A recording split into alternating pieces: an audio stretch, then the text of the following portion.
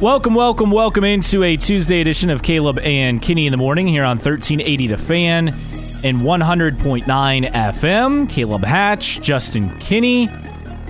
Thanks for being with us on a Tuesday.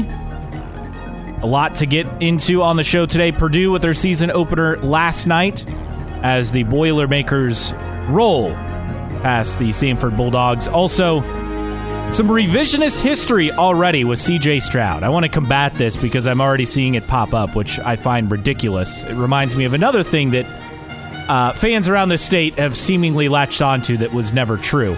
Also, two different areas when it comes to sports and how you watch on TV. The NBA, they finally figured something out, and hopefully it'll be better if you're a Pacers fan or fan of any NBA team next season. This year, you're just going to have to deal with it. Meanwhile, the NFL is taking something I think has been a massive positive this year, and it may not be around next year. We'll get to that aspect in hour number 2. Also in hour number 2, the NCAA could be on the hook for billions of dollars. The latest in a court case. You may have missed this coming down late last week. Also, Tom Loy of 24/7 Sports will be with us to break down all things Notre Dame. The Irish head into their second bye week after a disappointing loss at Clemson. What happened? What's going to happen moving forward? We'll talk with Tom about all that. And before we leave you, some kangaroos are on the loose, but not in Australia. A unique location. Ooh. That is not Australia. So we'll get to that again at the end of the show. 46862 is how you reach us on the text line. 46862. All right. So, Justin, we've harped on this before on the show, and I know we talk about it all the time. Us harping on something? Yeah, right? That is shocking. Yeah, we would never. Never. So we are both in Team Mulch. And I'm not talking mulch your flower beds. I'm talking mulch your leaves. Yes. So city leaf collection, pickup, all that. It is so annoying this time of year on my street when all my neighbors have piles of leaves around the street. And they get creep soggy, into the sidewalks. Yes. Blow all, yeah. They get frozen even at times. I mean, you people are sheep. You people are sheep. Oh, yeah, you gotta rake your leaves, and you put them in big piles at the end of the driveway, and then you get pissed off when the city doesn't pick them up when they say they're going to pick them up. Here's the thing. It's actually bad for your leaves for you to rake them or you to blow them into a pile. Your lawn. It's bad for your grass. Yes. So I was out yesterday mulching my leaves. And I take great pride every time I do it because I look around and my neighbors, have raked all their leaves. And I'm like, your leaves will keep blowing back onto your yard. Right? Mine are just in little chopped pieces. up finally. Yeah. So good luck. I don't know why this is something that is like a hill I want to die on. Me too. But it is. Because it drives me nuts every fall when this happens. All these sheep out there raking their leaves into piles and putting them into the big pile for what? You're doing more work to hurt your yard in the long run. And you're at the mercy of the city at that point. Team Mulch Lawn Mower. Yes. That is me. Thank you, Texter. Thank you. If we can, over the course of this show, whether it lasts one more day or 10 years or whatever, if we can convert one person from being a sheep and raking their leaves to Team Mulch, then we have done our job. It will be a successful show over the course of the run of this thing. That's all we're looking for. One person. Sounds like an infomercial or like we're at pick up the phone a gathering. Call now. We have the clock at the 1-800-MULCH. Yes. Just break away, people. Free yourself from this ridiculous self-imposed expectation where you have to rake your leaves. It's not necessary. It's not necessary. You're creating more work for yourself. You're doing something that's bad for your lawn, and you're waiting on the city to pick them up if and when they ever pick them up. And every car that drives by is blowing some. The wind picks up, they're blowing them. They start getting soggy and nasty. Even when they pick them up, they just leave a giant stain wherever you had them if they're in the house. Remember, a pile of leaves, that is not safe for children. No, it's just gross. It's unnecessary. Just all we're looking at if one person. That's all we're looking for. You call within the next 5 minutes now. That's what it feels like. But yeah, anyway. Phone lines are lighting up. I had to rant about this because, again, we talk about this all the time. And again, these are literally, the recommendation is to not rake. It is to mulch. Use your mower. Make sure it has a mulch for your setting. grass. It still goes to landfill. And just you think, oh, it's just going and going to be good stuff to put in the landfills. It's not necessarily the best thing. Put in landfills. Yeah, because that's really where it goes. They take all your leaves that are collected and they throw it in the landfill. Well, that doesn't do anyone any good. It fills up landfills quicker. And this is the thing that gets to the moronic thing about leaves. It's like, you're never done. Okay, so you're done. This next year, they're going to fall again. There's no end game here. Just mow them. Just mow them. All right. All we're looking for is just one person, convert. That ends our rant this morning on mulching versus mowing. Only because I mowed yesterday afternoon. It was a great day outside. It was kind of weird because it was decent day today. Windy, and I thought it was going to rain, but it never did. It did rain at my work. It just poured for like 90 seconds. Oh, really? Yeah. I thought it was going to rain, so I'm like, I'm not going to mow today. And then I just kind of chilled out for a bit, and then like, well, guess it hasn't rained, so I'll go out and do this. But I do need to time mine right. I only want to do it one more time. I want to empty all the gas out of the lawnmower. When I do it, I want to mulch the majority of the leaves. Our backyard tree still has a fair amount of leaves on it, so I'll probably wait until those are all down, and then I mow, and then I'm done, people. Our neighbors must think we're crazy because we have an electric mower, which is like a lot quieter, and there's no smell, which is really nice. So like, as long as it's not like hot and you don't get sweaty, you don't have to take a shower after because you don't smell like gasoline or oil or anything. And we mulch our leaves. So I'm sure we've really won over the neighborhood. Yeah, I mean, it's a grind. We're fighting this battle one household at a time.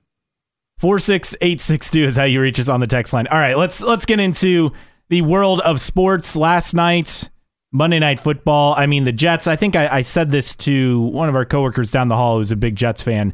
The Jets might be the worst at the time 4-3 team I've ever seen. Well, now they're 4-4 because they got destroyed by the Chargers. Chargers defense sacked Zach Wilson 8 times in this one. That's a lot.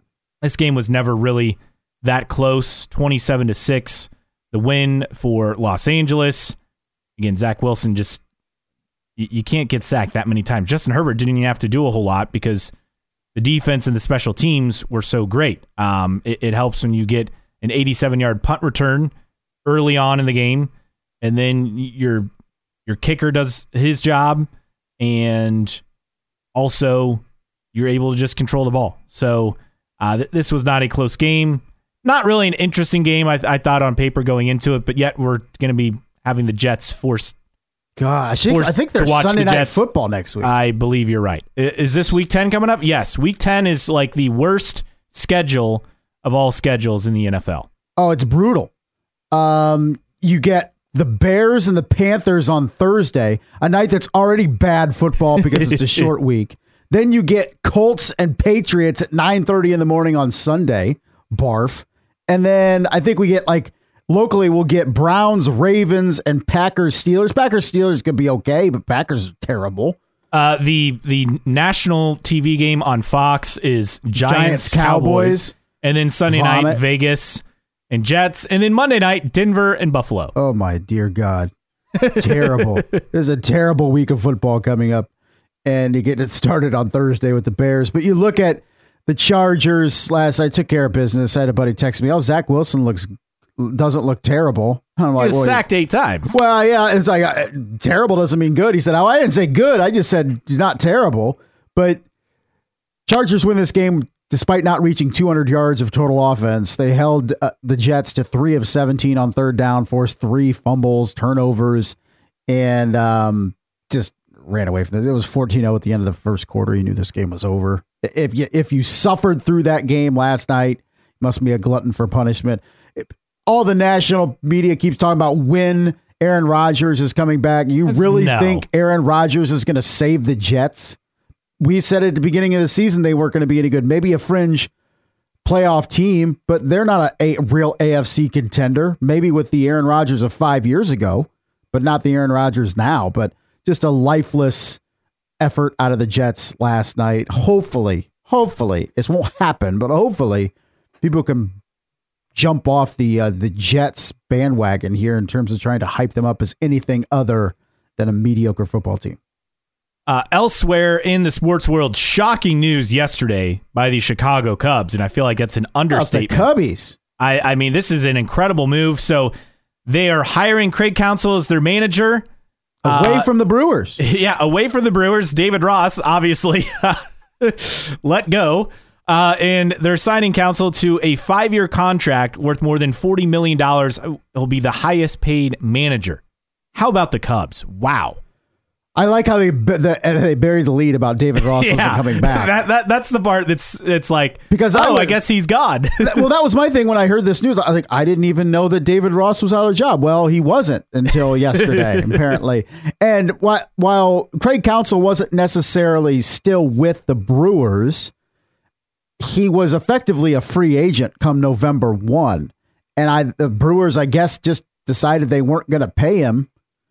And the Cubs swoop in and sign Craig Counsell, the most lucrative deal given to a manager in baseball history. Already Cubs fans kind of looking at this as this is our Joe Madden type guy for this group of Cubs. I think it's a big signing, for the Cubs, but how is that roster going to look? And is Cody Bellinger back? Are they going to find a way to get Marcus Stroman back? What are the Cubs going to do? Are they going to try to make a big splash? Do they come out of nowhere and go after Shohei Ohtani? We'll see. It's the first step towards the Cubs trying to take that next step with this team. Still a lot to do with that roster, though.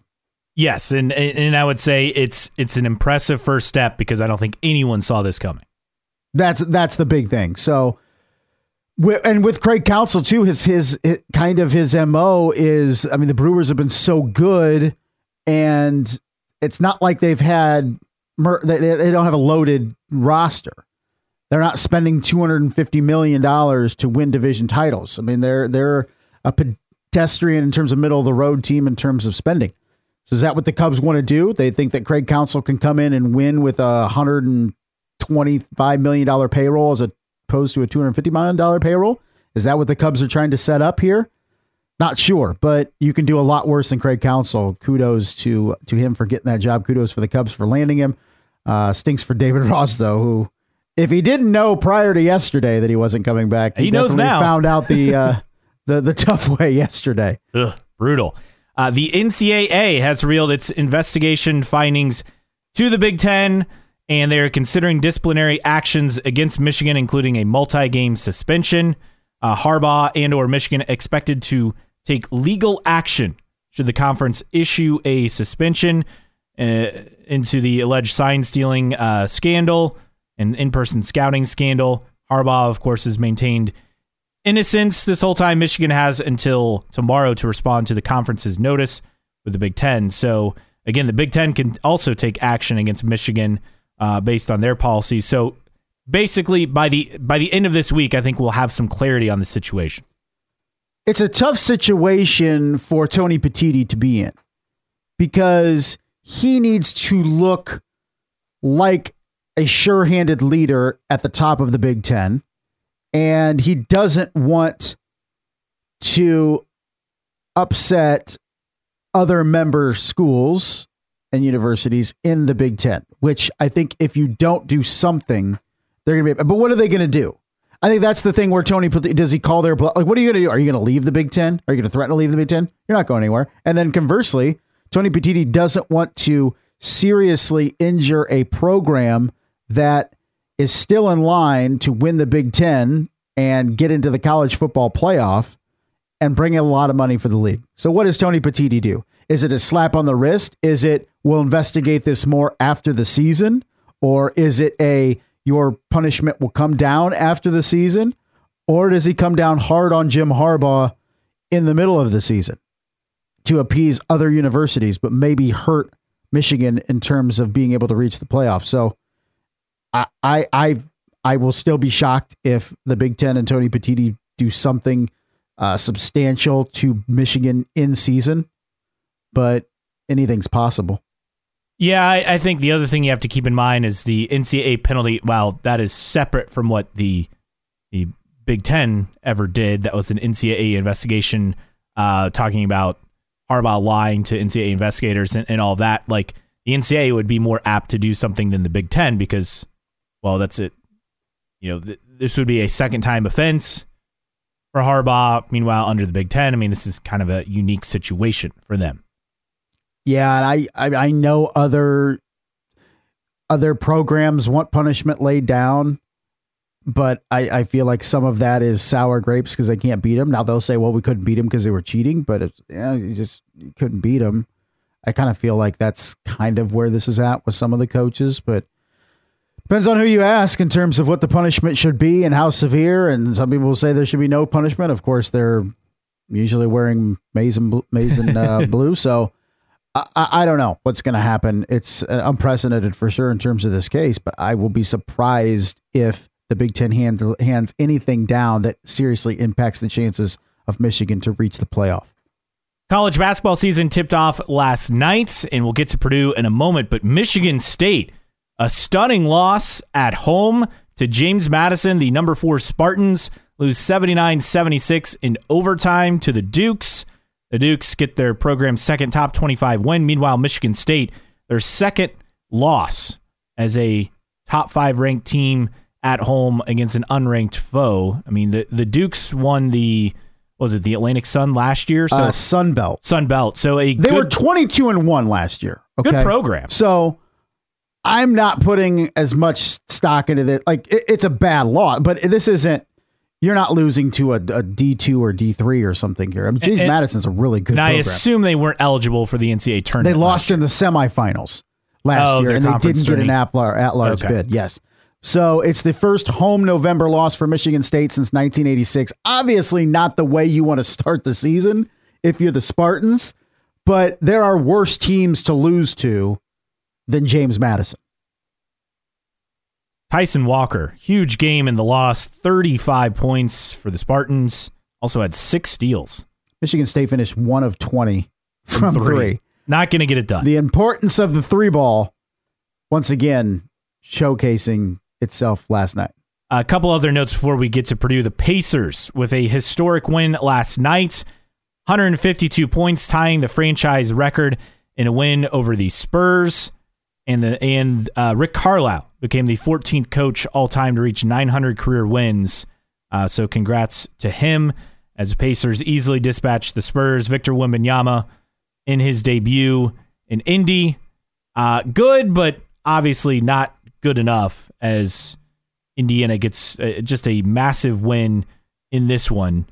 They could have gone for more, but they held off at the end.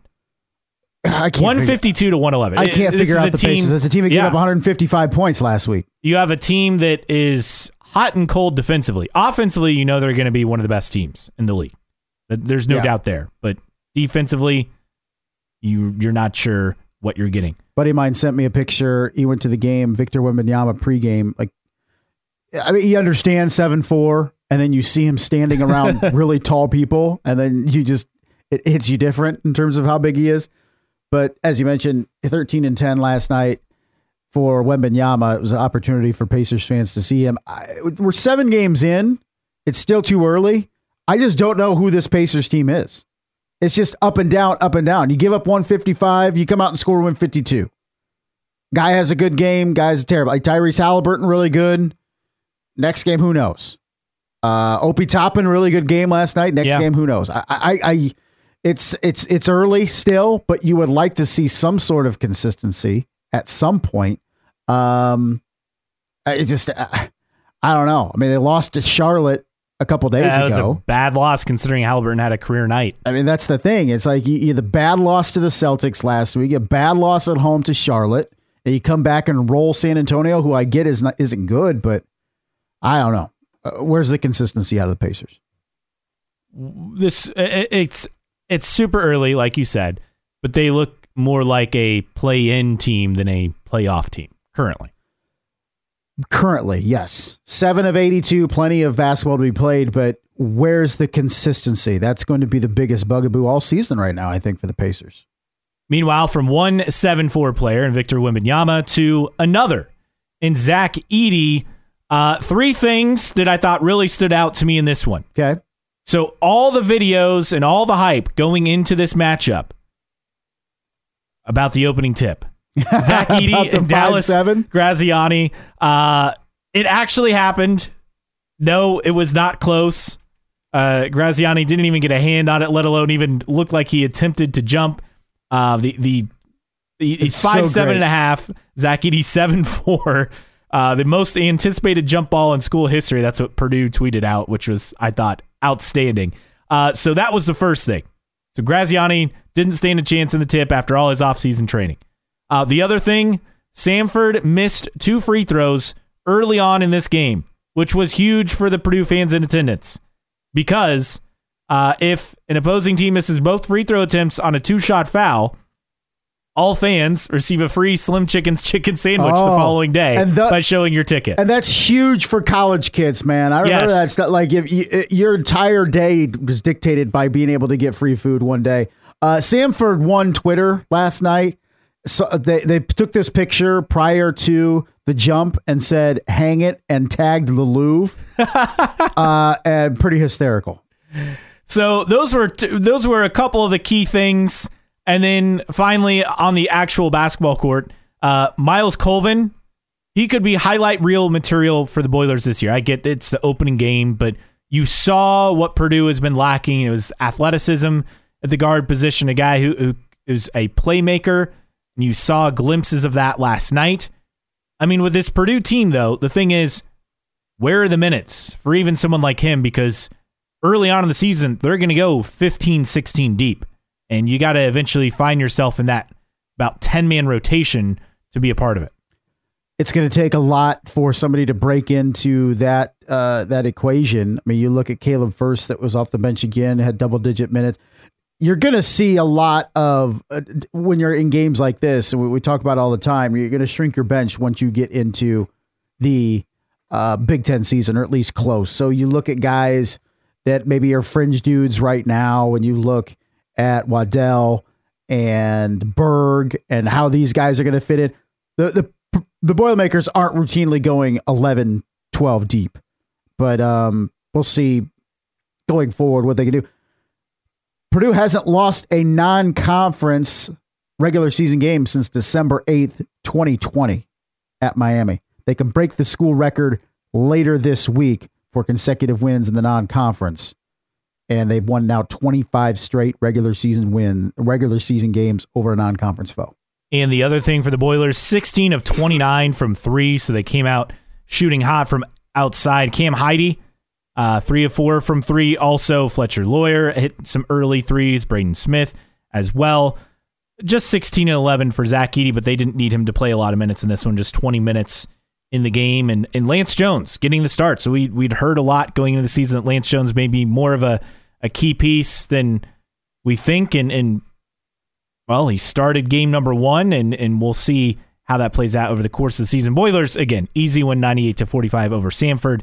I think when I look at it and when we talk about what can we learn about Purdue early in the season, it's not very many questions.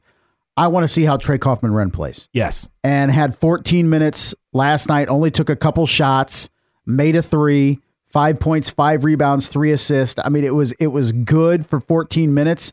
You hope to see more, but in a game like this where you were rotating guys in and going 12, 13 deep, you're not going to see it. But I think in the non-conference, that's one of the things that Purdue fans can keep an eye on is how does Trey Kaufman-Renn develop, and can he be a bigger weapon this season?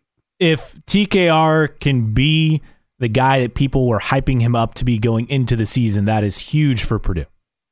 As he's a guy that's probably going to be playing the 4 most of the season. And it would be just another weapon if he can develop and be the guy that Purdue fans have hoped he would be. Meanwhile, one other note on college basketball, and we knew the cupboard was pretty bare for Micah Shrewsbury to start the season.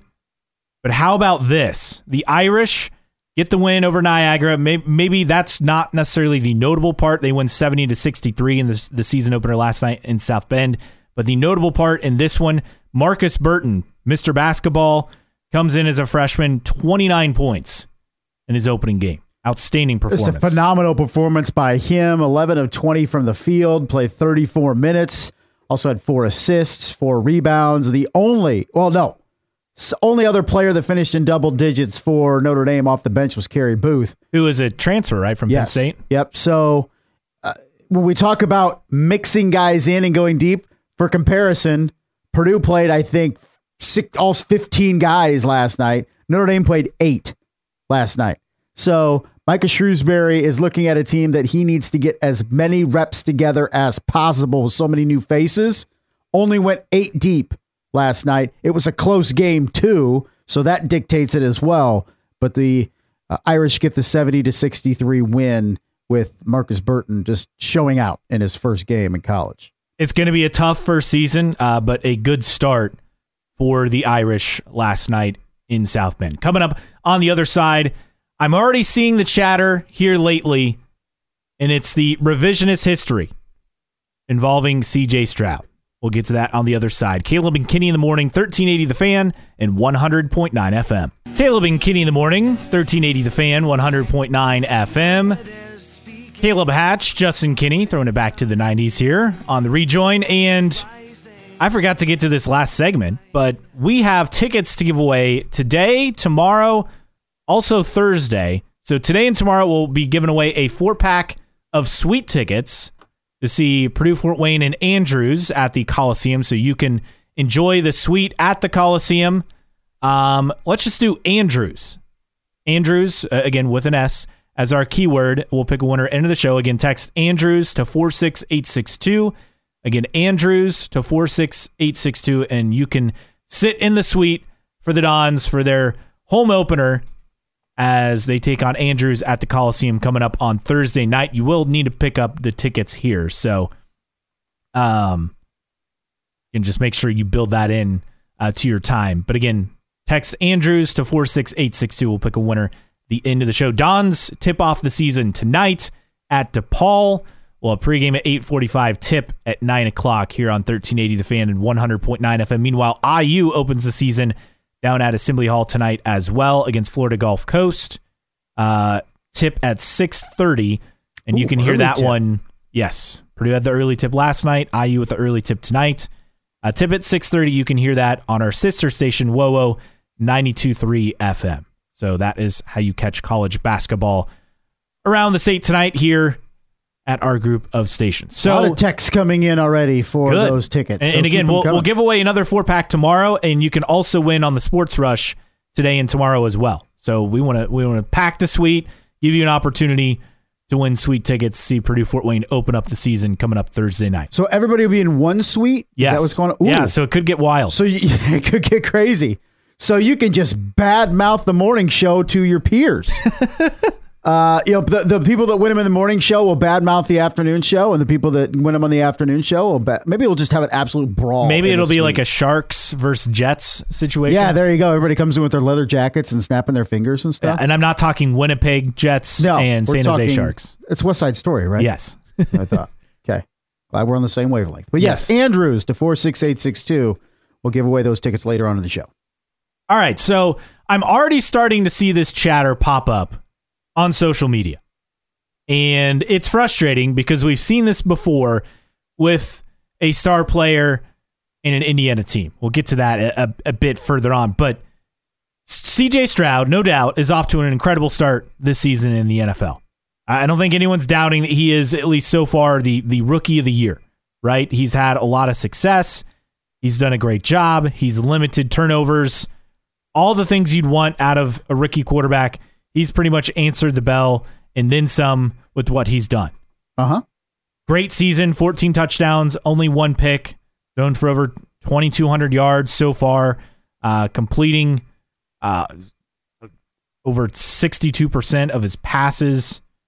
So it's been a great start. Yeah, I think the most impressive thing for C.J. Stroud has been limiting the turnovers. You see it so many times with young quarterbacks and thinking they can make throws that they could make in college that they can't make in the NFL. And that takes a bit of time to learn. But C.J. Stroud has been tremendous in protecting the football. Make no mistake, this is still a offensive line for Houston that isn't very good. He was sacked 11 times in the first 2 games of the season. And the Colts benefited from that patchwork offensive line early on when the Colts beat the Texans this season. And Stroud had a huge game in that one, but it was all trying to come back in that one. They were playing from behind. And Stroud himself, we knew going into this, he had the highest floor of any of the quarterbacks. Not necessarily the highest ceiling. That was always going to be Anthony Richardson. Between Richardson, right, Stroud, Young, and Levis. Now, as far as the measurables, Richardson and Levis were above the other two. We knew Bryce Young, his size would be a question mark. And so far, I think that is still very much a question mark. And you talk about Stroud making plays and limiting turnovers. Young has done the exact opposite of that, and we saw that on Sunday. Yes. I mean, he's trying to make plays. He's trying to do something with not a lot to work with. I think Stroud does benefit from having decent players to throw to. But decent, not spectacular. Not spectacular. Tank Dell's turned into a great player, and I think that's a lot on C.J. Stroud, not necessarily on Tank Dell. But already I'm seeing this chatter that fans are saying the Colts should have picked C.J. Stroud over Anthony Richardson. Okay, first off, number one, that's not possible. Yeah. I mean, like, this is the thing that drives me nuts. Unless they would have traded higher. Yeah, the Colts didn't have the second pick. The Texans did. The Texans picked Stroud number 2. The Colts picked Richardson number 4. Like, it wasn't an option. Stroud was already off the board. So that coulda, woulda, shoulda is just bogus because he wasn't available. Like, and I'm already seeing this pop up, and I don't understand because we've seen this before with a top player. And who could forget that the Pacers drafted Kawhi Leonard, right? But let's remember, in the NBA, he was drafted and traded, and he was drafted and traded because that was part of the deal with the Spurs.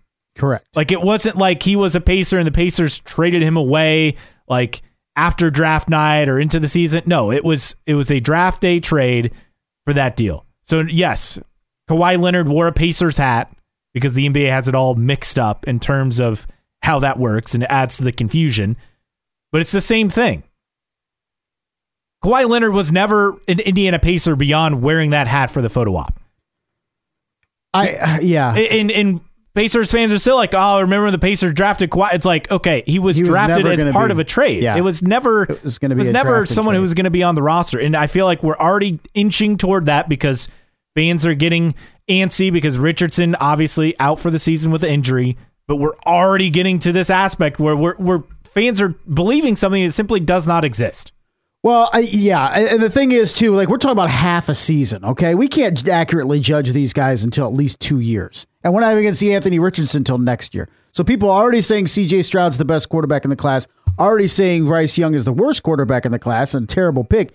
Yes, it's looking that way, but anything can happen. And also, just because you don't get the best quarterback in the draft doesn't necessarily mean you won't have the second best and still pretty damn good. I'm looking at 2020 as, at least in the modern era, could go down as one of the greatest quarterback classes in recent memory. And you're looking at Burrow, Herbert, Hurts, Tua. The top 4 quarterbacks taken is, okay, if you didn't get Joe Burrow, you could still get Justin Herbert. You could still get Jalen Hurts, and you still get Tua Tagovailoa. Just because you don't get C.J. Stroud doesn't necessarily mean you have a bum. That's my thing. There's so many ways to go about this. We're so quick to judge, particularly at the quarterback position, positive or negative. Right now, it looks like C.J. Stroud's the guy, Bryce Young's not the guy, and Anthony Richardson is TBA. But this time next year, do we have a different opinion? Oh, I'm sure. I'm sure this opinion will probably even shift before the end of the season. Even a text coming in, CK, Colts should have went for Levis. And Will Levis was available. So. Yes, but I know we received 2 games out of Will Levis. Granted, he hasn't been terrible. He's been pretty solid. His second game wasn't anything close to his first game. So even then, we don't know about Will Levis. That's the thing. It's just people are so quick and to judge positively or negatively. You got to let this thing play out. Another text coming in. Come on, the Colts should have also drafted Mahomes as Mr. Irrelevant in 2017, LOL. Yeah, the Colts could not have even drafted Patrick Mahomes. They picked after. They picked after. They had the 15th pick. And Mahomes went 10th. Now, the Colts pick, Malik Hooker, did not do well for the Colts. I know he went on to have some success elsewhere. Now, I think there's if this was a show in Charlotte, I think there are legitimate discussions going on going, we should have taken C.J. Stroud as opposed to Bryce Young. Well, and I thought it was weird to me in the whole process that the Panthers were always locked in on Bryce Young, and we said the same thing then. He's 5'10" and a quarter, barely 200 pounds, soaking wet. He's undersized. He's going to get destroyed out there. And, quarterbacks at Alabama, then going on to the NFL outside of Tua, right? It's been a struggle. Jalen Hurts. I guess. Well, yeah, I guess so. But he transferred, and I think of more of his success coming at Oklahoma, where he really developed into the quarterback thanks to Lincoln Riley that I think we see now. It's tough to have that conversation in Indiana about Anthony Richardson because we just don't know. We don't know yet. I think the people that thought it was a bad decision to draft Anthony Richardson are still saying now that it's a bad decision, and they feel like they have the ammunition to back that up. The people that have always been on board that say it was a good pick for Anthony Richardson are still affixed to that because they've seen enough in his limited play and him being injured to say, well, next year we'll really find out, but we're still confident in this pick. Remember, you and I were both of the opinion that Anthony Richardson should sit and learn for the majority of his rookie season because he didn't have that playing time in college. So potentially this injury could be a blessing in that regard to sit, learn, watch, analyze, take everything in, and then apply it next year. It's a TBA, to be determined with Anthony Richardson. You can love what CJ Stroud is doing, and I think there's a bigger impact here with Colts fans that are saying this because CJ Stroud is in the division and saying, great, not only did we miss on CJ Stroud, quote unquote, but now we're going to have to play him twice a year. But at the same time, what would it have taken to move up to take CJ Stroud? The same people could be saying, well, yeah, now we have CJ Stroud, but we had to trade XYZ for him. So even then it's a negative. So it's a great point. You couldn't have taken CJ Stroud anyway if you would have stood pat at 3.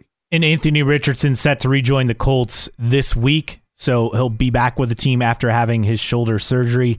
And again, opportunity to learn and grow. And the biggest thing that I was concerned about for him was always, will he have the command of the offense, the trust and respect of his teammates? And none of those things were issues when he was healthy.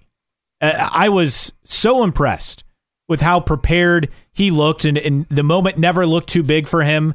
That wasn't the problem. The problem, unfortunately, just was staying healthy. Well, and so now he can continue to grow on the off-field aspects and learn things on the field, and we'll see that next year, and hopefully he'll be ready to go. The Indianapolis Colts made the decision to go with Anthony Richardson and go with the guy with the freak athletic ability and the limited amount of starts in college over the guy that was maybe a quote-unquote safer pick and that had double the amount of starts in college as Anthony Richardson did. They made that concerted decision, confident in what Anthony Richardson can do. Is it inaccurate? Was it a bad decision? Maybe, but we just don't know yet. Whatever CJ Stroud is doing doesn't impact my feeling on what the Colts did with Anthony Richardson yet. This time next year, yeah, I could be one of those people going, man, the Colts screwed up. Get back to me after the end of next season. At least give him, assuming he can be healthy. Give me a full year of Anthony Richardson as QB1 and then get back to me. Tons of text rolling in here I want to get to. Yeah. CK, why are you responding to morons that don't understand the sport? Well, we're here to educate and inform. Morons. That too. Also, CK, Colts fans are like this because there's no trust in Irsay. That's fair, but... Or Chris Ballard. To me, it's more Ballard than Irsay. Here's the thing, though. If you feel good about your pick, like, you don't have to do it as some sort of tie-in back to Irsay or Ballard. Like, they do get some of these right every now and then. yeah, there are position groups that are lacking, but they get some of these right. I mean, Quentin Nelson, could they have gotten more right on that pick? Right? I mean, come on.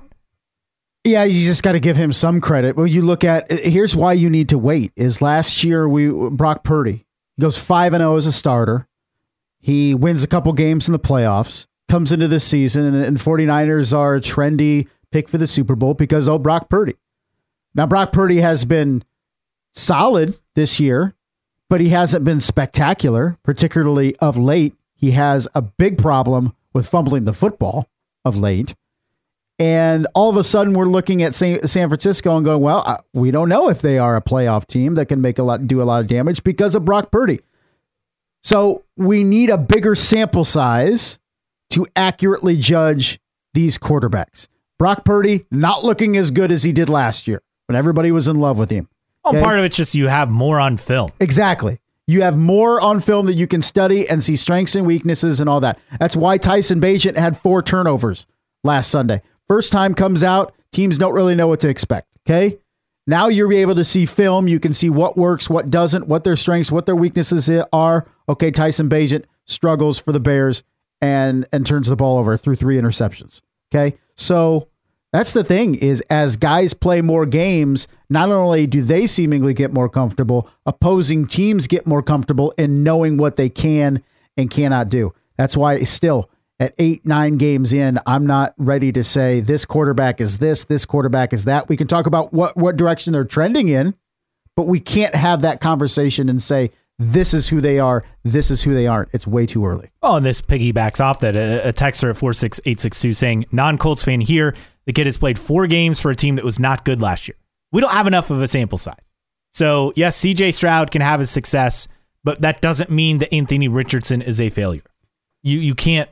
Correct. One is not the other. It's okay if 2 quarterbacks in the same class end up being really, really good.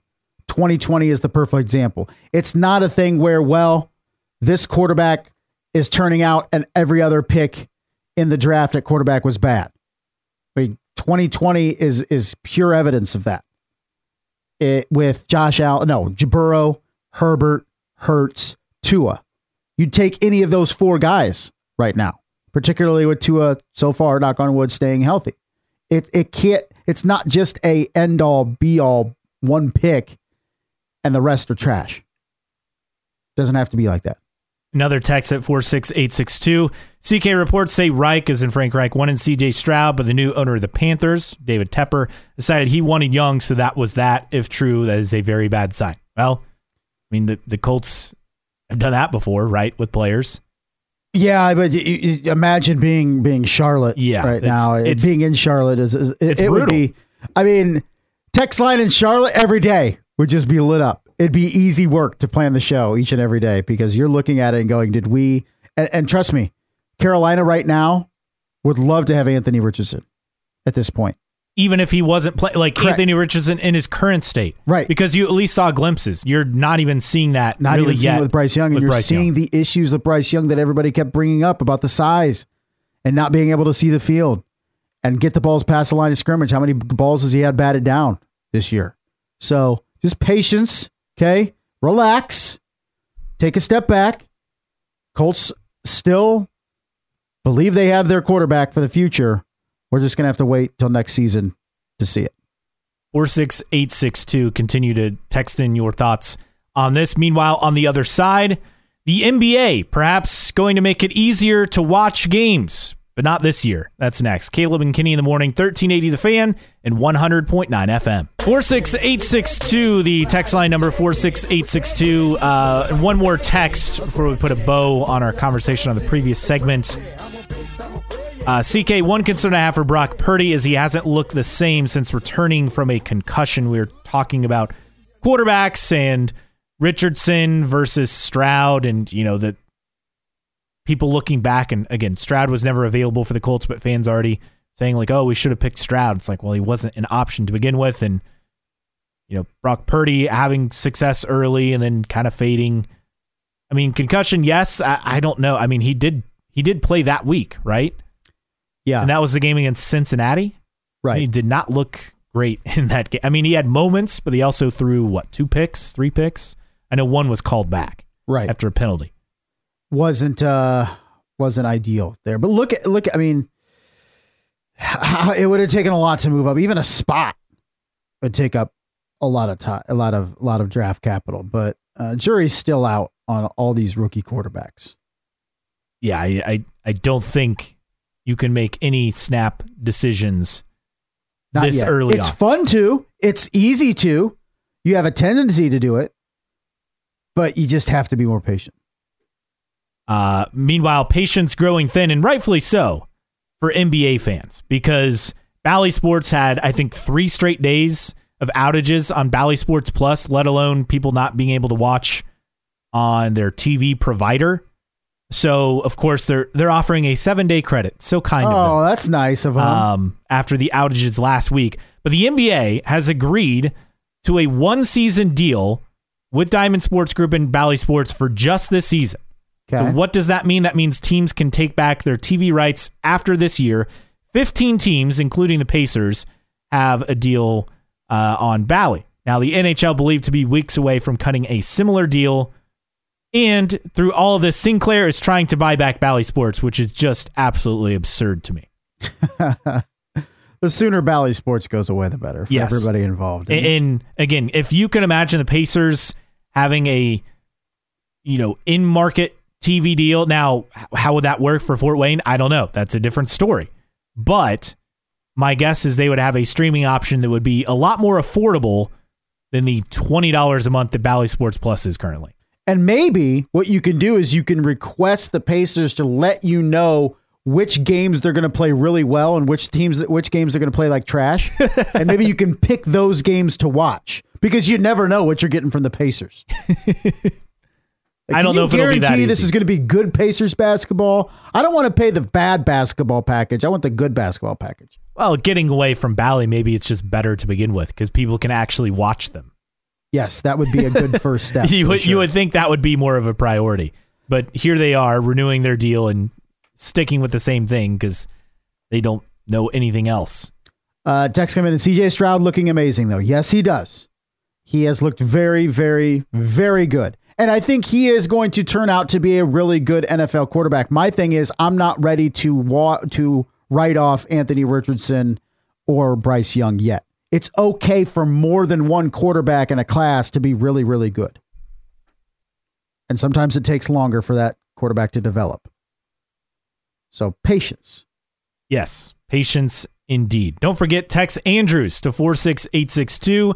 You'll be in the running for a 4-pack of tickets to see Purdue Fort Wayne against Andrews coming up Thursday night at the Coliseum, their home opener for the Dons. Again, these are sweet tickets. So, again, a 4-pack of sweet tickets. See the Dons coming up Thursday night at the Coliseum. They're in action tonight. Pregame 8:45, tip at 9 o'clock. Oh, late. Oh, you could watch both then. Yeah, you could watch IU then, or listen IU and then then listen or watch Purdue Dons Fort Wayne. and DePaul after. I'm sure they're on ESPN Plus, right? I believe so. There you go. Your night's planned. Boom. College basketball is back. Yes. There you go. And I'm sorry for all those that are interested in watching Maction tonight. I am not. Yeah, love college football, but I just remember like Maction used to be that big thing. And I know they still try to hype it up. It's just like, meh. You had a window where it was unique, and now it's just kind of tired and played out. Well, when you had unique styles of play and you had up and coming coaches and Western Michigan was really good and stuff like that. MAC is an irrelevant conference now. Oh, it's irrelevant is an understatement. Like there is no. I mean, even in another league, you have James Madison making noise or whatever, but like there's just nothing. It is a football conference that is irrelevant in FBS. It's sad to say, but it's true. Just nobody cares. Outside of the market, like Toledo, you go to Toledo, yeah, people will probably talk Toledo Rockets football. You think anybody cares across the country about MAC football? Not unless you went to a MAC school. Not at all. Nobody's talking Ball State, Eastern Michigan, Western Michigan, Ohio University. Nope, nobody cares. Nobody cares. It's just reality. Text us if we're wrong. But if you got to be outside the market, you got to be like, I live in Fort Wayne. I really care about the MAC. You can't be, I'm a Ball State alum and I really care about the MAC. Well, of course you do. I'm talking about casual football fans. Don't care. There is no threat whatsoever for anybody crashing the New Year's Six party or anything out of the MAC. It's a pointless league right now. Coming up on the other side, the NCAA could lose billions. Yes, billions with a B. We'll explain what's going on next. Caleb and Kenny in the morning, 1380 The Fan and 100.9 FM. Hour number 2 here on a Tuesday. Caleb and Kenny in the morning, 1380 The Fan, 100.9 FM. Coming up this hour on the show, the NCAA could lose billions. We'll explain what's happening thanks to a court decision. Also, NFL TV partners missing the mark. Enjoy your Monday Night Football on ABC while you can this year, as it might be going away. And Tom Loy of 24/7 Sports will join us around 8:30. Notre Dame losing on the road at Clemson. How do they regroup with a bye week coming up and a couple winnable games down the stretch? Has this season been a failure for Marcus Freeman and the Irish with all the hype going in? We'll ask him about that and more. And kangaroos on the loose, but not in Australia. We'll explain what's going on there about 8:50, 8:55 or so. All to come this hour on the show. 46862 is how you reach us on the text line.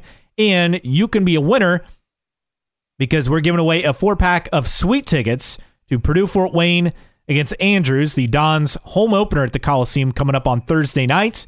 Again, just text Andrews, that's Andrew with an S, Andrews, to 46862. We'll pick a winner at the end of the show. The Sports Rush will have a 4-pack to give away today and tomorrow. We'll also give away another 4-pack tomorrow morning as well, so plenty of chances for you to win this week here on the show. Also, don't forget, stream us, 1380thefan.com, on the free 1380 The Fan app or on your smart speaker. All right, Justin. Yes, I have a quick stat here. I find this fascinating. So Taysom Hill on Sunday was the first player since Frank Gifford to reach 10 career passing TDs, 10 rushing TDs, 10 receiving TDs. The closest since Frank Gifford prior to Taysom Hill, Walter Payton rushed for 115 yards, caught 15 touchdown passes, threw for 8 touchdown passes. LaDainian Tomlinson, 145, caught 17, threw 7. So Taysom Hill, 10-10-10, first player since Frank Gifford. Wow. To ever do that. I thought that was an interesting stat. That is fascinating. And the sad part is when the Colts played the Saints, you knew anytime Taysom Hill was in the game, he was going to touch the ball, and the Colts still couldn't stop him. Still couldn't stop him. And Taysom Hill's one of those guys where he has a really good game. And you're like, oh my gosh, they should use him all the time. And then he has other games where he's just there. He doesn't work. And they have him in there and you're going, why is Taysom Hill behind center? He's terrible. And then the next game would be, oh, he's got to be a CC on the field. It's so weird with him. It's like really feast or famine with him. He has a role. If he does more than that role, it does not work. Yeah, I know. He has this, he's like a max. Okay. He cannot be on the field more than 8 times all game, but it works for New Orleans and it helped them beat the Bears on Sunday. Not that they needed that much. Not they needed much help. But Tyson Bagent was throwing enough picks to make sure that happens. So the NCAA, this came down late Friday, and I feel like this did not get a lot of publicity out there, but class action status has been granted in an antitrust lawsuit against the NCAA. So over 14,000 current and former college athletes would be eligible to claim damages, and this could open up payments to college athletes who played before 2021, which of course is when the NIL era kicked off. This is a pretty big deal. This is going to impact, if this does move forward and the NCAA loses, which, let's be honest, they've not been very good at winning these key decisions of late. That's why we have NIL. That's why we have the transfer portal. Could this be the thing that finally breaks them? I don't see how they can operate as they do if they were to lose this case. I'm not.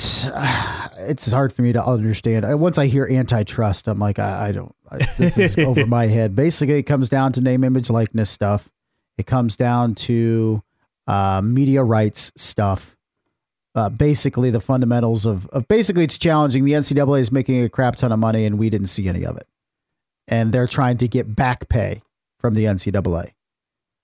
My thing is like the rules are the rules when you were a student.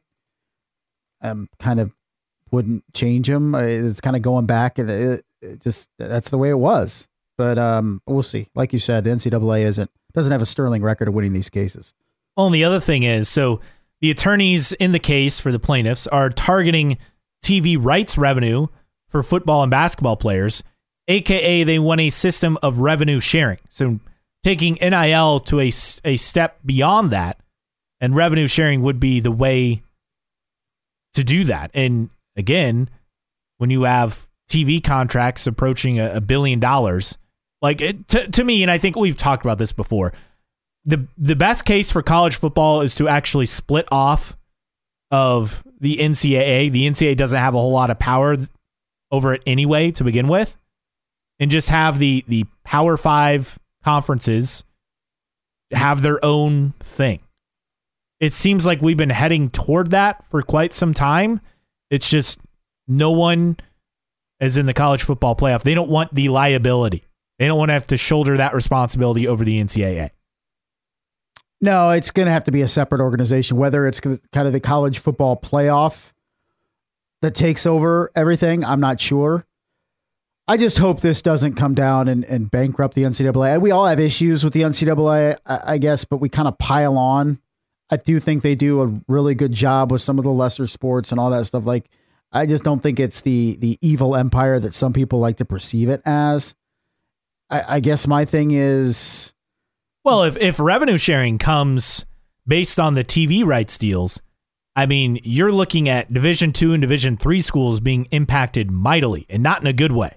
Right. In terms of funding. But you look at some of these plaintiffs in this case, you have a swimmer, you have a women's basketball player, and you have a football player. I'm sorry, but the swimmer and even the women's basketball player is not getting as much money as the football player. So who decides who gets what? Is it a percentage of the revenue for each sport? Because I can tell you, Arizona State swimmer Grant House isn't getting very much money because Arizona State swimming is not making money.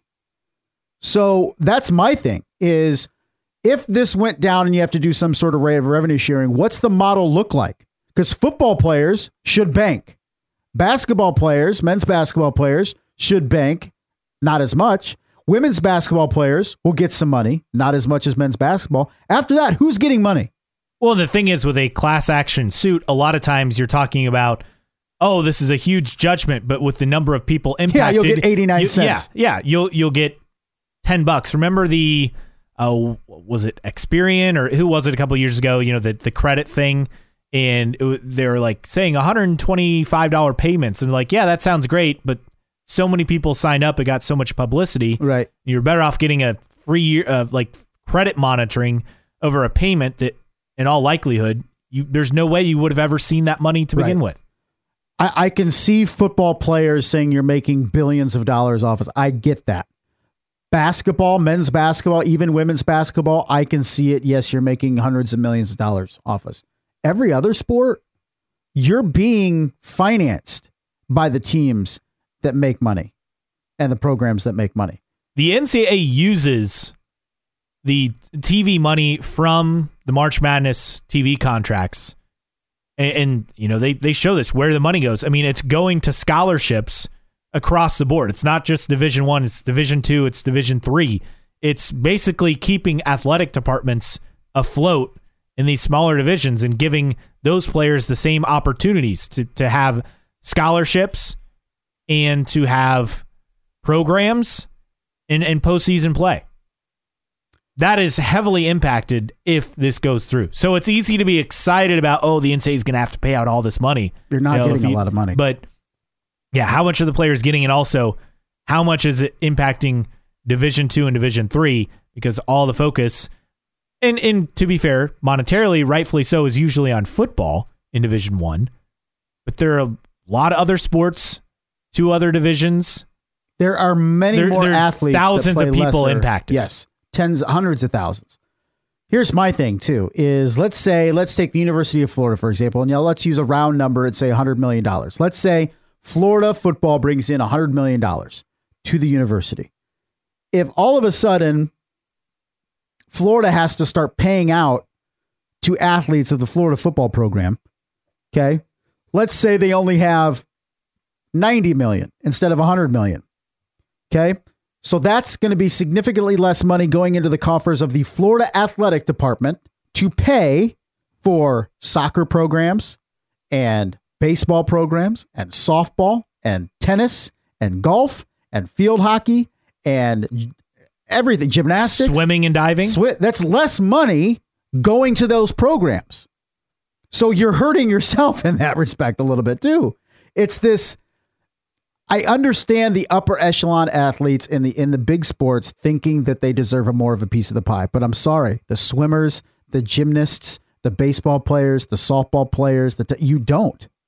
You don't. You're lucky if you have a scholarship and you're getting your college paid for. If you're a college swimmer and you owe nary a cent when you graduate, that's your reward. And trust me, that's becoming a bigger and bigger financial burden for people that do have loans. So that's kind of my thing is I don't listen to swimmers and divers and wrestlers and stuff and saying, oh, we deserve money. No, you don't, because you're not making money for the university. You're being subsidized by the other sports. That's my big thing. We'll see what the next steps are in this case. But again, this is a long process. It's not like something's going to be decided very quickly here. So we'll see how this plays out. But it's fascinating because if this does go through, this could be the thing that actually forces major and drastic changes and completely changes how sports are done at the collegiate level. It's a story to watch, for sure. Another story to watch coming up next. If you've enjoyed Monday Night Football back on ABC, well, enjoy it this season because people want to take it away from you. We'll explain what's going on there on the other side.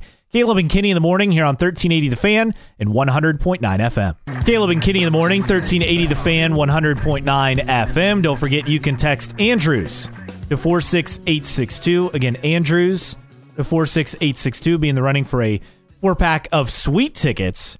See Purdue Fort Wayne, the Mastodons home opener coming up Thursday night at the Allen County War Memorial Coliseum. We'll pick a winner at the end of the show this morning. Dons tip off the season tonight at DePaul.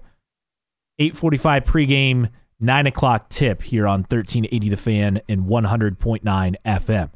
So, Monday Night Football this season, and we understand why this was done, but it's been on ABC as part of a simulcast. And other outlets, a.k.a. the other TV partners, are complaining to the NFL about this move. Now, we all know why the games are on ABC. It's just simply, well, ABC needs inventory because of the SAG-AFTRA strike, the actor strike. And so they're just trying to fill in some gaps and try to give people some programming, some live programming, help ratings, and to help sell more ads. I mean, what else would you try to do in the TV business, right? You want to sell advertising. Now, this is a situation where the NFL has an opportunity because I think what other sports are realizing is that they have been forced, that in particular, we talked about it last hour, due to Bally Sports and Diamond Sports Group, the bankruptcy there, they have been forced to reevaluate how they do TV. The NFL, on the other hand, is had a largely broadcast network-focused TV offering for a long time up until, Monday Night Football moved to ESPN. And then Thursday Night Football moved from, at one point, it was on NFL Network, and then it was on Fox, and then it was on CBS, and now it's on Amazon Prime, which was a huge shift for the NFL. For other sports, that wouldn't be as big of a deal. But for the NFL, big deal. So the NFL is at a point where, yes, other TV networks can be upset, but wouldn't the NFL want their product on more network TV broadcasts? Like, isn't this like a no-brainer? Like, sometimes you got to make some other people angry to make sure eyeballs are on product. And one thing the NFL has been really good at is getting eyeballs on product.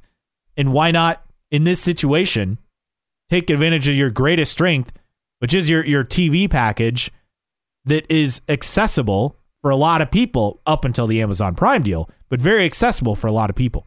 Well, I mean, the problem is with ABC is you have Monday night programming that's usually on. Is that more lucrative? But not because of the actor strike. Not right now, but the actor strike's going to end eventually. So that's my thing is, and Monday Night Football used to be the premier game of the week. It no longer is. Sunday night is that night, right? So you're not getting the best games on Monday Night Football. So I just don't know if ABC is willing to play that game. It's like maybe if you gave us better games, if you gave us better than Rams or Chargers Jets, maybe. But I don't think this is something that the NFL is going to do. They already own Sunday night, obviously. I don't know if they want to do both Sunday and Monday. I don't think ABC wants to, quite frankly. So it's two to tango. Everybody would probably want the NFL, but at the same time, you have a deal with ESPN to be that sole partner, and that would be rewriting that contract as well, which wouldn't be easy. I know they're all the same entity, but still. I think the other thing, though, is like you're starting to get away from what makes fans happy about the NFL is that you know when the games are on, you know the times, and you know the networks. But now you're going to have a streaming game on Peacock later this season. You're going to have a playoff game on Peacock. You have Thursday Night Football on Prime. And I get it. You have to change with the times a little bit, but the NFL has been largely bulletproof in this scenario as far as the TV deal. And just think about how angry people are going to be for that Peacock regular season game, and especially for that playoff game on Peacock. There'll be some outrage for sure, but what, if anything, the Amazon Prime Thursday Night Football has proven is that the NFL can make that move and still get massive ratings for Thursday Night Football. People have committed to the level of getting Prime where the NFL is happy and Amazon is happy. So I think there's a little bit of arrogance involved with the NFL saying we can do whatever we want and put these games wherever we want and people will watch. And that's the thing, is the only way to fight back against it is not watch. So if enough people said we're not getting Prime, or if enough people said we're not getting Peacock to watch the NFL, then it would force the NFL's hand. But they are confident in enough people getting the streaming service to make it financially viable. Not to mention the fact that they're getting paid a crap ton of money. Oh yeah, money always talks. That's the bottom line for the NFL. And that's they'll alienate anything for money. I mean, a lot of people will. True. That is true. So we'll see what happens. But if you don't like it, don't watch. If enough people don't watch, then maybe something changes. That's the big thing. Will something change in South Bend after this season? We'll talk with Tom Loy about Notre Dame, their offensive struggles through the season, Marcus Freeman year 2 compared to year 1, all that on the other side here on Caleb and Kinney in the morning, 1380 The Fan and 100.9 FM. Caleb and Kinney in the morning here on 1380 The Fan, 100.9 FM. Caleb Hatch, Justin Kinney. Don't forget, you can text Andrews to 46862. Again, Andrews to 46862. And win a 4-pack of tickets. See Purdue Fort Wayne against Andrews at the Coliseum coming up Thursday night for the Dons men's basketball home opener. Again, Andrews to 46862. We'll pick a winner at the end of the show this morning. We'll have a giveaway on the Sports Rush today and tomorrow, also on our show tomorrow morning as well. So plenty of chances to win. See the Dons in action at home. Dons in action tonight on the road at DePaul to kick off the season in Chicago. Joining us now on the guest line, it is Tom Loy of 24/7 Sports. And Tom, before we get to Notre Dame football, shout out to Micah Shrewsbury, Notre Dame basketball. Marcus Burton, outstanding debut for the Irish last night. I know it's early in the season, and it could be a long road ahead, but it seems like the hometown kid is already off to an outstanding start. Yeah, that was pretty awesome. Fun to watch. Love the way he attacked the basket. He was exciting every time he was on the floor. You kind of didn't know what he was going to do next, and love the way he got to the rim. Showed great vision. Got a lot of his teammates involved. It was fun to see, man. It was very exciting, high, up tempo, and it wasn't exactly they didn't beat a world beater, but it was a nice way to start. You didn't want to see a lot of teams lost last night. I think Michigan State was one of them. There was some upsets, but nice to see Notre Dame kind of get things started on the right track. All right, Tom, we're heading into the bye week, the second bye week for Notre Dame. What's kind of the macro look now when you look at through the first 10 games, the disappointment that's Clemson, and I guess just an overarching view and impression of where Notre Dame football is at this point in the season? Yeah, I mean, you're 7-3. Very easily could be 10-0.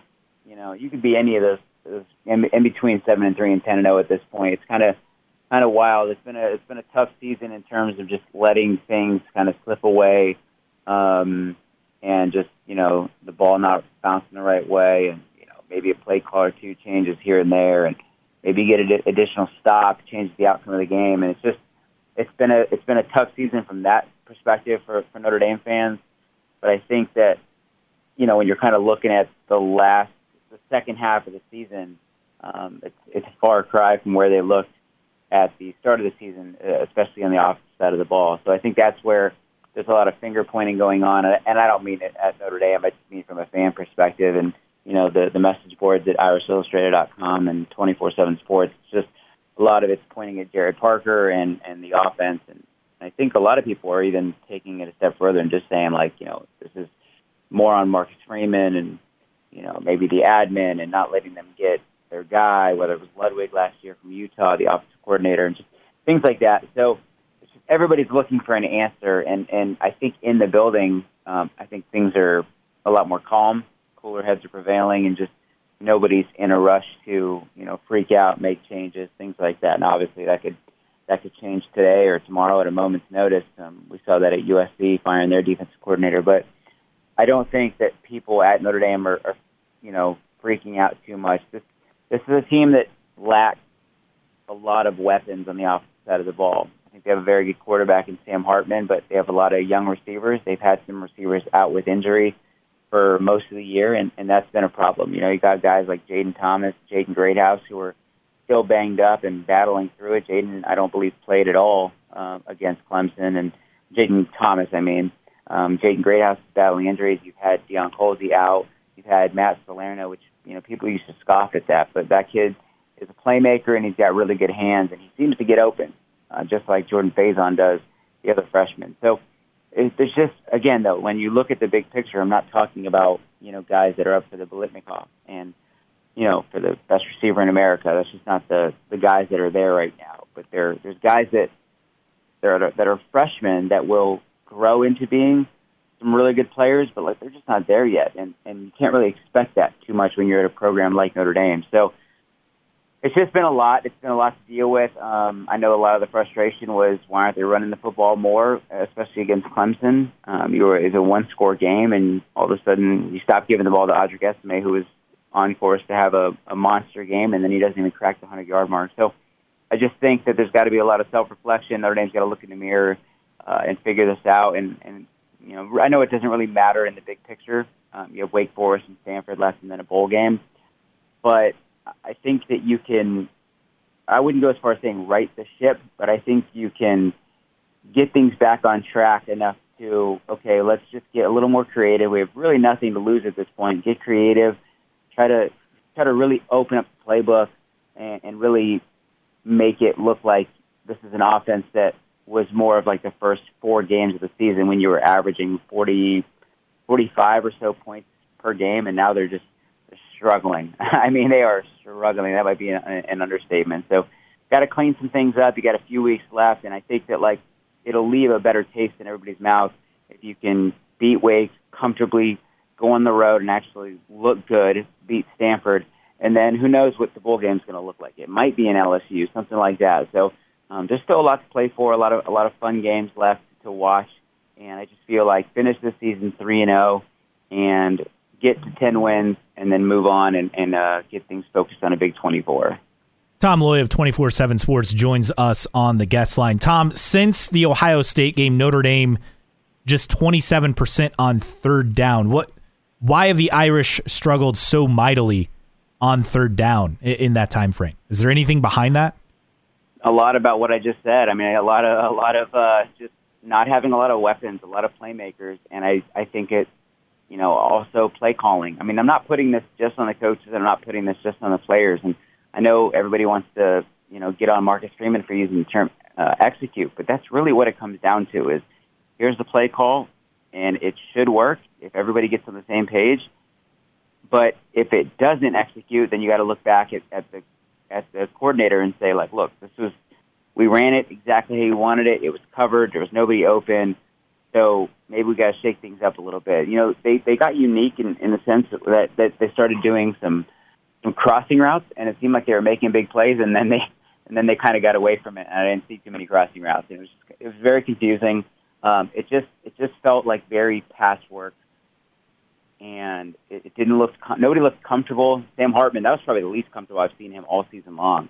And I don't know if he got rattled at one point. I know Marcus Freeman brought up the pick six, but I can't see that being a thing where he gets rattled. He's been doing this a long time. So, when it comes to the third downs, I think you just kind of lean on guys like Mitchell Evans, and the fact that he's not in the game, that hurts. But he can't be the reason you lost. We talked about this last week. Like, he's not supposed to be the reason you lose to Clemson. The fact that he's not in the game. There's plenty of other guys that can step up. They don't even have to be elite, nation's best type players. There's enough guys at Notre Dame to make plays. They've been doing it all their lives. So I don't have the answer, and Notre Dame better have the answer. That's all I got to say, because if they don't get this right and they don't clean this up quickly, there has to be some changes made. I'm not saying that people need to get fired, because I really don't think that's the case. I think that if you look next year and you look at the guys coming in, and you hit the transfer portal, and you get guys healthy, and I think if you give Parker a fair shot with guys that are healthy, and you give him some weapons and you put some guys around him, I really don't think this offense would be that bad. I don't think it'd be close to this, and I think it can actually be a good, solid, successful offense. But right now it looks really bad, and honestly, it wouldn't surprise me if Marcus Freeman's hands were tied when it came to Parker. So I'm just curious to see how things play out the rest of the season, because they better, do whatever they can to get as creative and make this offense click quickly, or there's going to be more people calling for people's jobs. Tom, I think a snap judgment by some people was looking now at a so-called lost season, even though it's not that, and saying, okay, bench Sam Hartman and put in Steve Angeli. I'm not saying that, but do you think Notre Dame should mix in Steve Angeli over the next two games to give him some meaningful snaps so you get a better idea of where he's at heading into 2024 to see if you need to go in the portal? You start at Texas A&M and College Station next year, so there's no gimme to start the year. Could you see Notre Dame doing that with Angeli over the final two games? My guess is that they're not going to, and I think it's going to be Sam Hartman, being the guy. And I just don't know if they're going to see enough on tape that just says, like, we need to kind of move forward, and he's not giving us the best chance to win. Because I think that's what Marcus Freeman's going to ask himself, like, who gives us the best chance to win the football game? And I think the majority are going to say Sam Hartman. But personally, if it was up to me, come in Wake Forest at home. And again, it's a tough matchup because it's Sam against his old team, but I would love to see Steve Angeli get a start. I would be stoked for him. I think he's a very talented player. I've been saying it a long time. People questioned his, why is Notre Dame taking a 3-star? Well, a lot of people that I talk to, including my own self-evaluation of him, just my own personal evaluation of him, I like Angeli. I think he's a really good player. I think he's got a big arm. He's very accurate, throws the ball on time. And a lot of the locker room respects him, and I think this would be a great opportunity for him to show what he could do. I think it beats going to Stanford and throwing him in as a starter, and I think it beats even starting him as in the bowl game. Which again, we'll see what Sam Hartman wants to do, if he's going to play or not. Especially if it's if you have a chance to get to 10 wins, Sam might be more inclined to play. Potentially, Notre Dame says, hey, like you have the NFL draft coming up. Why don't you sit this one out? No hard feelings. Like, give us a chance to start Angeli. So that could be the best chance to start him, as you get all that time to prepare, and the bowl game may make most sense. But personally, man, I would love to see Angeli get a shot, and I think it's like an audition. Give him an opportunity. And I know they're deciding this week whether they're going to hit the transfer portal or not, but this is a great opportunity to give him a look, give him a fair shot, so that he can't. He doesn't transfer and say, well, I never really got a shot at Notre Dame. Like, this is an opportunity for everybody. and they need a spark offensively. So if that comes in the form of Steve Angeli, I am all for it. But they got to do something. But my guess, Marcus Freeman takes the safe route, and Sam Hartman will start the rest of the way. Tom Lloyd, 24/7 Sports with us. So back on Sam Hartman. He obviously had a ton of success at Wake Forest, but I think it was also overlooked that he never beat Clemson, did come close in his final year there, had several 5-turnover games. Was there a sense that maybe he was overinflated, or has he just not lived up to, I think, expectations that fans had for him at Notre Dame?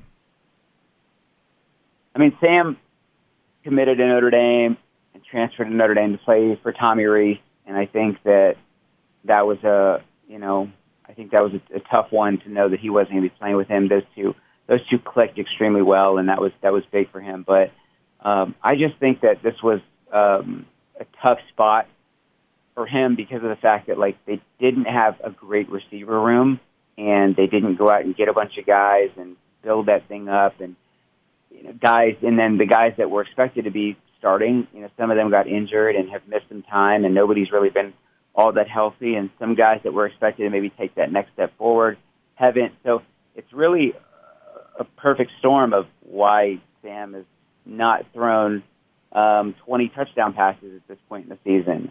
The fact that he's not going to throw unless he absolutely goes nuts these last 3 games, the fact that Sam's not going to throw 30 touchdowns this year blows my mind. Even with the casting crew around him, I just expected the offense to put him in a position to make more plays. And again, this isn't like he was flawless. I mean, he made plenty of mistakes. I mean, like I said, that was worst performance of the season was against Clemson. He looked rattled. He looked shaky. Didn't love it. And but like I said, he's got 18 touchdowns, 7 picks on the year. At this point, the fact that he's not going to hit 30 is pretty wild.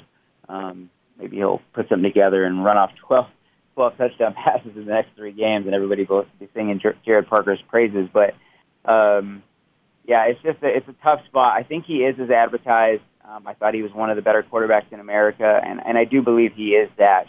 But look around him though. I mean, offensive line hasn't been playing as well as they should. We've obviously talked about the receivers, the play calling. Sam not playing necessarily as well, but again, casting crew around him. It's just a perfect storm to why Notre Dame has 3 losses on the year, why they could be 10-0, but they're not, and why everybody's freaking out right now. So it's been a tough season for Notre Dame, and they just got to get things right. Tom, we're approaching the early signing period that'll be in December, early signing day, and looking at Notre Dame, 23 commits right now. How much movement do you expect? Do you see any additions between now and even the late signing period in February? What can we expect, I guess, down the stretch for Notre Dame's class of 2024? As of right now, I'm not expecting too much movement, negative or positive. I don't think they're going to lose anybody, barring some late surprise that catches everybody off guard. But the guy that I'm probably keeping the closest eye on, I mean, just to give you some guys that they've been recruiting. I mean, Carter Nelson, one of the best tight ends in America. He's currently committed to Nebraska, and he's from Nebraska. It looks more likely than not that he's going to stick. He's been at all the home games. He's close with their quarterback commit, and kind of behind the scenes is saying all the right things to Nebraska. And he's very interested in Notre Dame. He loves Notre Dame. Took a late visit again, but I expect it to be him sticking with the Huskers. They've been recruiting Justin Scott, 5-star defensive lineman who committed to Ohio State. Surprised a lot of people really when he committed to Ohio State, but he's kind of stuck through his process and stayed committed throughout. And it looks like he's going to stick with the Buckeyes. I mean, there's been some dialogue with Notre Dame, but it's been the messages have been few and far between. And then Caleb Beasley is a 4-star cornerback out of Nashville that's committed to Tennessee, and he's stuck with his commitment as well. So that was a guy that Mike Mickens was hoping to flip, and really with the success of the corners, I thought that they would have a better shot. But there's a lot of factors in play there that have kind of kept him fully locked in with the Volunteers. But the guy that I'm watching to potentially flip to Notre Dame down the stretch is Nnamdi Egboku. He's a 6'4". I mean, some say he's 330, some say he's 350. Defensive lineman out of Garner, North Carolina, and he's committed to Georgia, so that's a good sign. But a 3-star kid, so his whole process, he's been kind of keeping an eye on what Georgia's been doing along the defensive line, who they're bringing in, especially in the interior where he plays, and then kind of comparing it to Notre Dame. So he took an official visit to Notre Dame. He's, continued to talk to them. Notre Dame feels pretty optimistic that they'll flip him. But again, I mean, this is a kid who's been committed to Georgia since June, and he's been locked in. The only school he's really been considering throughout the process is Notre Dame. So kind of curious to see how this one plays out, but it would be a blow for Georgia. They want him, so it's not like that he's getting cut from the class and Notre Dame's just kind of picking up scraps. Georgia definitely wants to keep him. This is the one guy that Notre Dame's been recruiting so hard down the stretch. They want that monster in the middle, and he's a really good player. I'm very excited about this kid. I'm kind of hoping our guys decide to bump him, regardless of what he does, closer to a 4-star talent, because he's been playing football for less than 2 years, and his tape is excellent. There's a lot of upside there, so that would be a really nice late pickup for Notre Dame if they can get it done. Tom Lloyd, 24/7 Sports, joining us. Tom, as always, appreciate it, and enjoy the bye week. Enjoy some time to rest and relax. I'm sure you'll be busy, though. Thanks, fellas. I appreciate it.